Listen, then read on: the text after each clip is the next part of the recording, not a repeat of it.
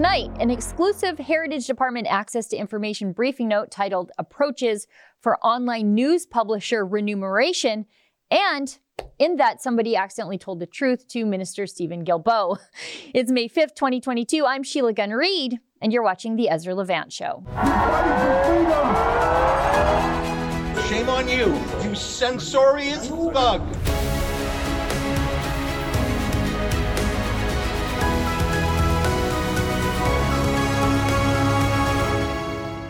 Hands on some Canadian Ministry of Truth documents. These are some briefing notes, what they call advice to the minister, prepared by ministerial staff that we filed for through access to information on the government's media bailout.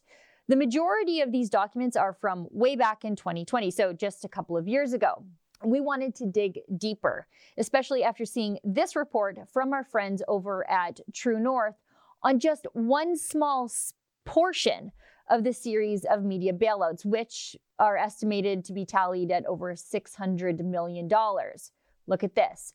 Media executives who were given control of a federal grant program for the journalism sector gave their own companies generous payouts. Now, according to Blacklock's reporter, media executives sitting on the Local Journalism Initiative judging panel have approved their own organizations for grants to hire new employees. Startup news outlets were not allowed to apply for grants. The $50 million Local Journalism Initiative was created by Heritage Canada back in 2019 with control given to organizations within the press industry. Several managers of prominent mainstream news outlets sit on the judging panel. One panel member is the Winnipeg Free Press publisher Bob Cox. The Free Press was awarded grants to hire 2 new reporters, including a climate change correspondent. We will tell stories that need to be on the public record from around the province. We will do it on the farm.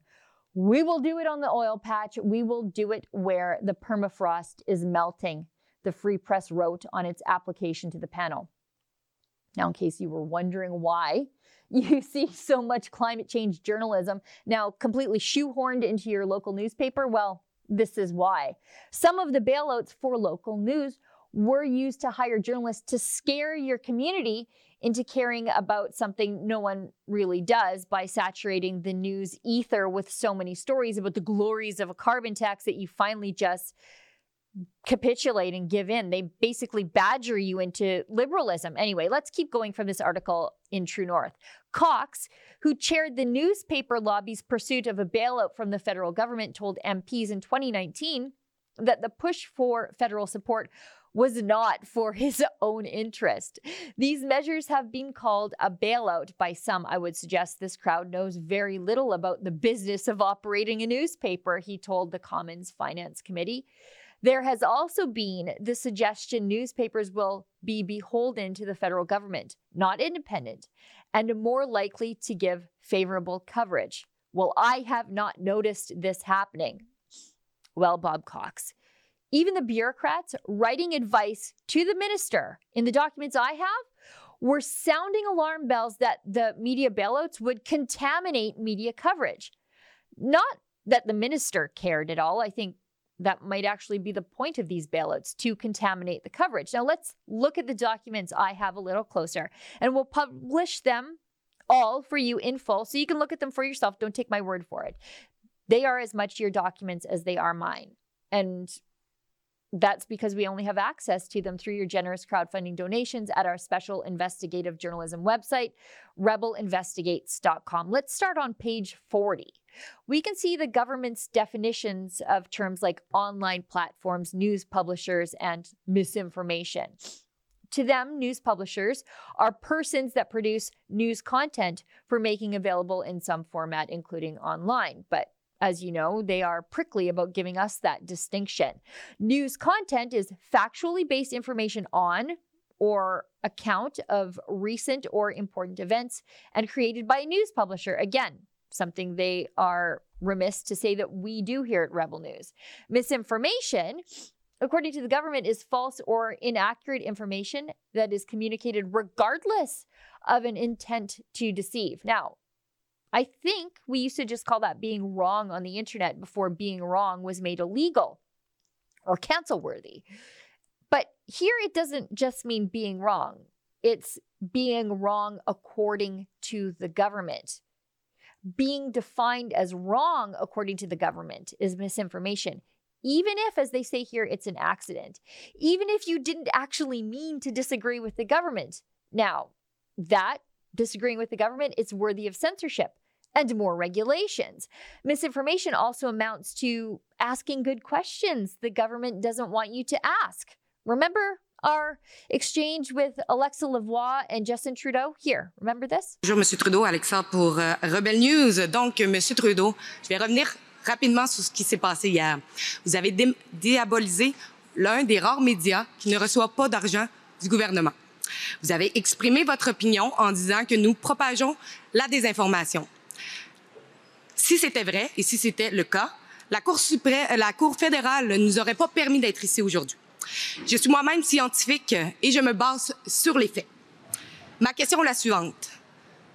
L'Israël est l'un des pays les plus vaccinés au monde. Ils sont rendus maintenant à leur 4e rappel de vaccin. Ils ne considèrent plus que ceux qui ont reçu 2 doses de vaccin sont pleinement vaccinés. Ma question est, plusieurs Canadiens ne désirent pas avoir un rappel de vaccin. Allez-vous leur enlever leurs privilèges reliés au passeport vaccinal? Et aurez-vous l'obligeance de répondre à ma question en tant que premier ministre ou allez-vous encore diaboliser mon média? J'ai partagé ma perspective sur ton organisation hier soir. J'ai plus rien à dire. Ça démontre bien qui vous êtes. Merci. Okay, back into these documents, let's look at page 56. We see some interesting comments that are partially blurred out along the side of the document, but they're still somewhat legible. They're editing the document here in real time, including someone here who obviously doesn't really want to progress in their career with the federal government because they are actually telling the truth. We know how the federal government feels about truth tellers, don't we? Anyway, this person, God help them in their career, is raising concerns that the imposition of a levy on linking to news articles, as is now proposed in Bill C-18, that's the Online News Act, which has a clause in it that requires social media companies to pay for merely facilitating news access, linking to news access. Well, this person feels that it could undermine negotiations between tech giants and media companies. And they also raise concerns that the incentives could prevent certain media outlets from receiving the market correction they so rightly deserve from the public for being awful and bad at the thing they exist to do, journalism. They're worried, this person, that it would artificially, quote, artificially structure the marketplace and create, quote, perverse incentives. Perverse incentives. Now, that's a pretty strong phrase, but it's accurate and true. It's the exact thing that Bob Cox from the Winnipeg Free Press told the government could never happen.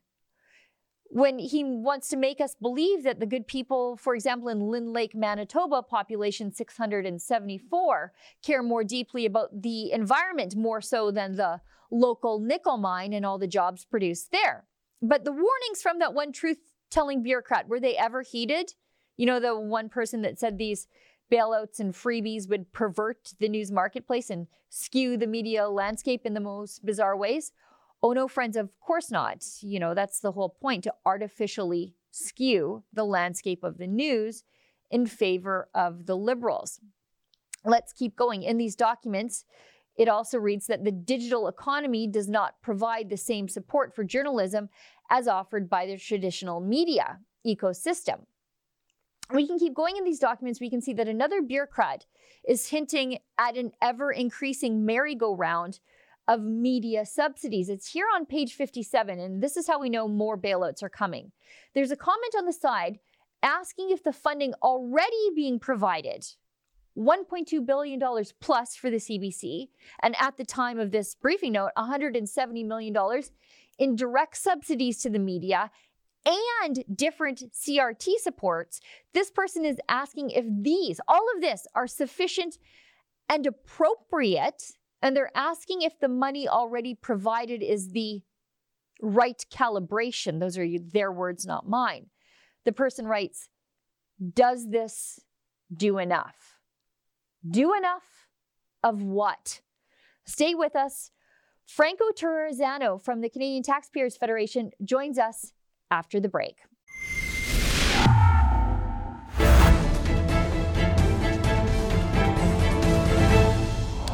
Canadian families are being hammered by record inflation. And you know what the Liberals' solution to all of this is?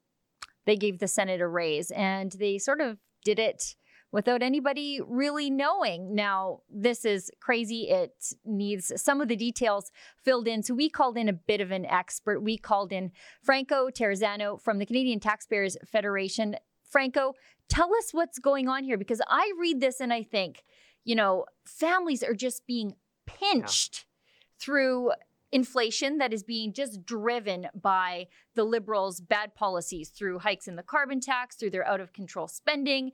And instead of, dealing with reality and maybe forcing the politicians and the senators to live within some of that reality that Canadian families are supposed to deal with, they have given them a raise. Tell us all about it. Well, what's really happening is another slap in the face to struggling taxpayers. High level, you're going to see some senators take anywhere from about $20,000 in a raise all the way up to an extra $42,000. And here's why.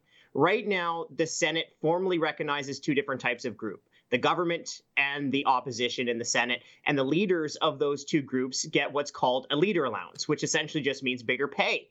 But now, under this new bill, what is going to happen is you're going to have more smaller caucus groups, and each leader of the caucus group will now get a pay raise of between $21,000 and an extra $42,000. Now, that number in and of itself, that's a big pay raise. But what we have to remember is the context of all this, because who's going to pay for those big raises? Well, it's taxpayers. And it's taxpayers that have struggled through 2 years of revolving government lockdowns, that have struggled through pay cuts, that have struggled through job losses, and even business losses. So as I said at the beginning, this really feels like a slap in the face to struggling taxpayers.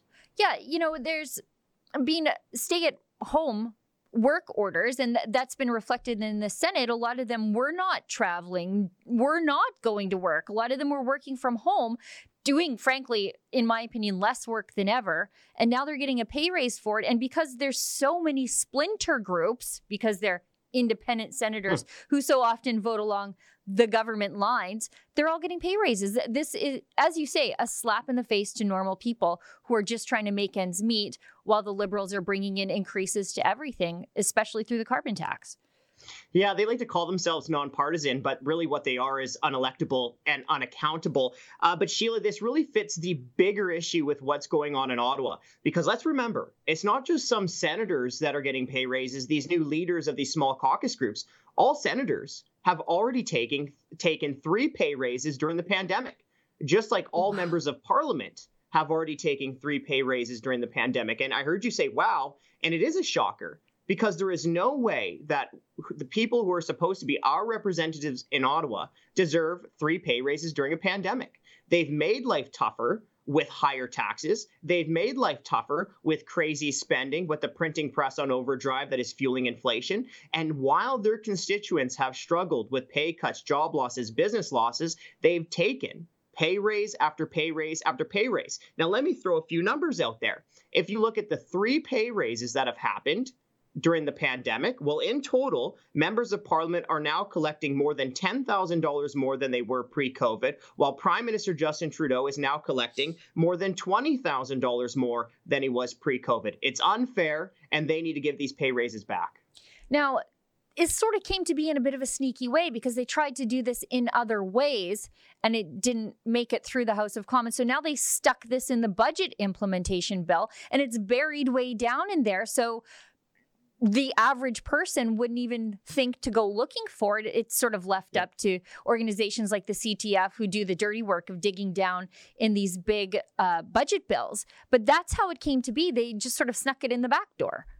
That's absolutely correct. It lacks complete transparency. There really is no transparency, because this is in the budget implementation bill. And remember, the budget is a few hundred pages long, right? People are looking at the high level numbers, like the massive deficit that's more than $50 billion, like the fact that the government has no timeline or plan to balance the budget, like the fact that the debt is more than $1 trillion and is going up by $1,600 every single second. So taxpayers are already digesting on these other huge macro issues within the budget, and buried within these few hundred pages of the budget implementation bill is this sneaky little pay raise that is going to see some senators getting an extra $21,000 and up to $42,000. You know, and in the grand scheme of things, it's not all that much money when you talk about the just enormity of the debt and deficit. But it's really the point of it all, isn't it? Well, it's even more than just leadership. Why it's so important, and it actually is a really big deal, is because you're seeing politicians in Ottawa, you're seeing senators in Ottawa become financially divorced from the people that they're supposed to represent. And that's why you're getting such bad policies out of Ottawa, because they're not impacted the same way everyone else is by their own decisions, right? Let's just call a spade here. Many of the people within government who are pulling the levers around lockdowns or other types of restrictions, they didn't lose a payday. They didn't lose a meal, right? When they raise the carbon tax, when they raise booze taxes, when they cause massive inflation. Well, they are not really impacted to the full extent of these higher taxes, of this inflation, because they continue to give themselves raise after raise after raise. Now, Franco, I want to ask you, because I think the last time that we talked, or you talked with Rebel News, you were on your tour with the debt clock. What was the reception like for you as you pulled your debt clock into small towns and big cities all across Canada? Because just, you know, you get dizzy watching that number go up and up and up and up. And it gives you like anxiety watching it go up, knowing that not only are you going to be paying for it, your children are going to be paying for it, your grandchildren are going to be paying for it. What was the response of the public? Well, yeah, we just finished our national debt clock tour. We went coast to coast, started in Victoria, and then we also went right to Halifax. And on the time that we were on the road for about a month and a half, the debt went up by $8 billion. So absolutely eye-watering. And that was the main reaction that we got, was a shock value, seeing the $1 trillion debt going up by about $1,600 a second. A lot of people were like, hey, when are we ever going to see the clock start to go down? That's it. That's something I really empathize with. But there's also two very important things that we heard from Canadians in small towns and big cities. Number one was they're worried about the financial future they're leaving to their kids and grandkids. Right now, each Canadian is already on the hook for more than $30,000 in federal debt. And that number continues to go up and up and up. And people are worried that they're not setting up their future generations for financial success. And Sheila, the second thing that we heard is that people feel like they have lost a sense of control, like they've lost a sense of being able to actually hold their politicians and government bureaucrats accountable. Yeah. And, you know, I guess to some extent, you're sort of scared to hold the politicians to account because they might Emergencies Act you and seize your bank account, as we've seen the Liberals do with convoy protesters. Franco, thanks so much for taking the time. But before I let you go, let people know how they can support the work that the Taxpayers Federation does, because you are really just, to some extent, a bit of a mom and pop shop up against the full levers of the government. Well, thank you so much for having me on. Really appreciate it. Please head over to taxpayer.com. You can check out our newsroom. You can check out some great petitions there. And again, just want to say thank you again for having me on today. You've got it. Thank you so much for the work that you do, not just for Canadians, but for generations of subsequent Canadians who will be paying for the Liberals' out-of-control spending. Stay with us. Your letters to Ezra up next after the break.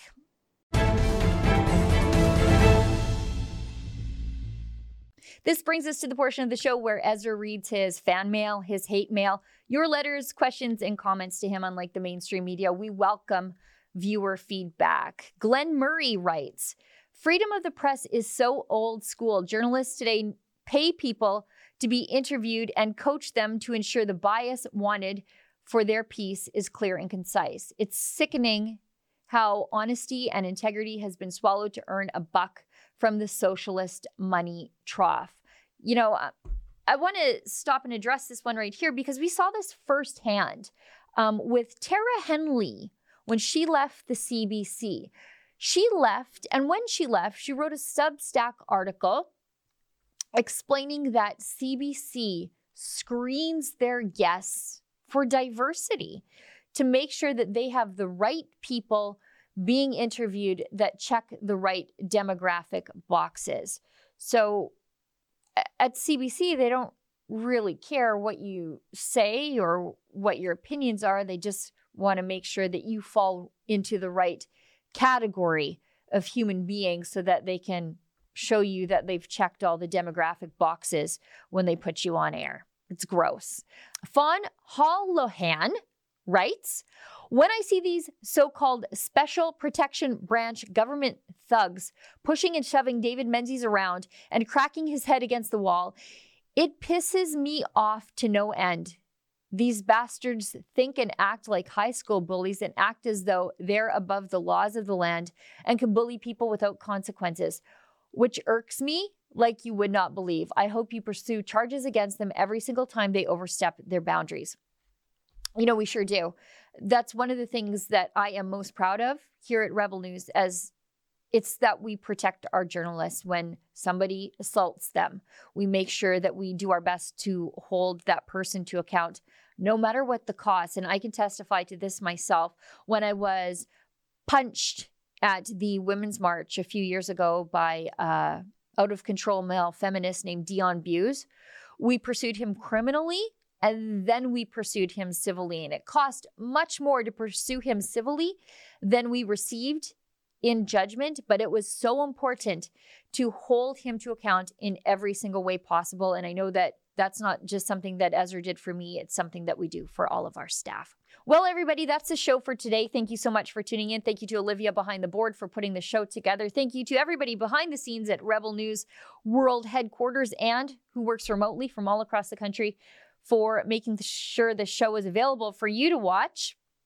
We've got a video of the day, a carefully curated video of the day for you to watch. And as Ezra always says, keep fighting for freedom. The local elections in the United Kingdom are set to kick off on Thursday, the 5th of May, where the Conservatives, according to polls, are projected to potentially lose a lot of council seats, with many people feeling like either the system doesn't work, the Conservatives aren't actually conserving anything, and a Labour government wouldn't make much difference at all. So let's explore all of that in this video. Don't go away. This is Lewis Brackpool for Rebel News, and today I'm outside of the Houses of Parliament in London, England, where the local elections in the United Kingdom are set to begin on the 5th of May. Voters who have registered will be able to cast their ballot on who they want to run the London Borough Councils, District Councils. A quick, scary fact for everyone that's outside of the United Kingdom. Scotland and Wales's voting age was reduced recently to 16 years of age. So imagine that. Someone as young as 16 can rock up to a voting booth and vote. And they most likely haven't even finished their GCSEs. The vote is projected for Boris Johnson to take major losses in the council seats, with even talks of Conservative councillors defecting. So let's break down why this is happening.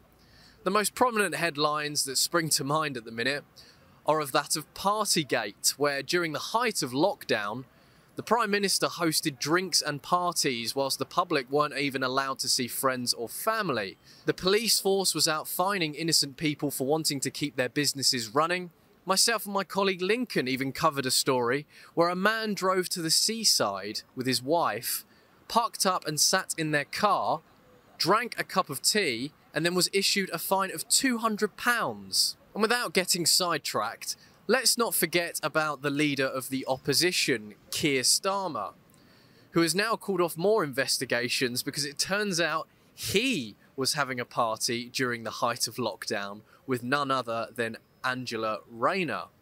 The event is now being dubbed Beergate. Porngate is another one, where Tory MP Neil Parish was caught looking at pornography by his colleagues, bringing a whole new meaning to mass debate in the House of Commons.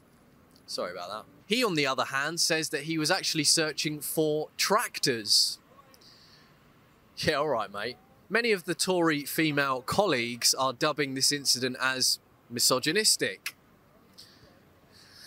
Whilst once again, without getting sidetracked, Angela Rayner of the opposition was actually accused by Tory MPs that she used a Basic Instinct style ploy to distract Boris Johnson by crossing her legs. She of course says that these claims are false, misogynistic and desperate perverted smears for even making these claims. However, recordings have actually come to the surface of Angela laughing and joking about this type of action back in January. It's now later revealed that an inquiry was set up to find the source of this story, and turns out the source was actually Angela Rayner. Turns out that Angela Rayner actually propagated the story. So let's keep ourselves up to speed so far. We've got Partygate, Beergate, Porngate, and Beavergate? Can I say that? Priti Patel and her colleagues are dubbing the Rwanda scheme a success. Meanwhile, a report had come out of the Times recently where only 2% of illegal migrants that make the journey are even going to be processed in Rwanda. With 11 days of no activity in the English Channel due to, you guessed it, bad weather, between the 1st and 2nd of May, the Border Force, hurricane deck boats and others have offered themselves as a taxi service to approximately over 500 illegal migrants into the country. I was right to be sceptical, of course, about this plan. Hate to say I told you so. Meanwhile, Keir Starmer seems to be just avoiding the issue altogether. I've not heard a single sensible solution from him or his Labour Party members at all. How much immigration is too much if they want open borders? That would be my question. How can you even justify the sustainability of it if we're caught up in the worst cost of living crisis, a supply chain crisis, and the worst standards of living since the 1950s? I wonder if Keir Starmer is even interested in putting the interests of the British people first. It's highly unlikely. I also understand that a lot of people feel like this system is set up for people like me and you to fail, or the voting system is manipulated against us. When you have people that are supposed to be in charge of the country that simply are out of touch with what the British people believe in. You even have the likes of the WEF, who openly admits that they penetrate the cabinets of world governments to influence them on legislation under the guise of a sustainable future.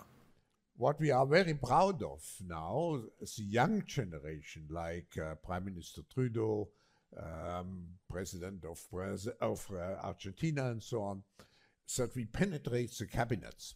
I know that half of this cabinet, or even more half of this cabinet, are for our actually young global leaders of the World Economic Forum. Gareth Icke said something recently that really did get me thinking. He said, if you were in a casino and you knew the tables were rigged so the house always won, would you bother gambling? And if the answer is no, why do you vote? And I completely understand why he thinks this, and I sympathise with his viewpoint completely. I must say, however, with gambling, you could lose everything, which in turn could affect your marriage, your children, your parents, your life ambitions, and so on. Whereas with voting, you haven't got anything to lose, in my view. And wouldn't that be something the WEF would benefit from? Fewer votes in independent parties with no pushback against the two big parties who are essentially two cheeks from the same arse. Lastly, I would never ever tell you who to vote for. That's of course down to you, and you only. I can only give you honest information, and you take that as you will. The right to vote and the right to choose when voting is essential. So of course it is definitely something to think about. So this has been Lewis Brackpool reporting in Parliament Square for Rebel News.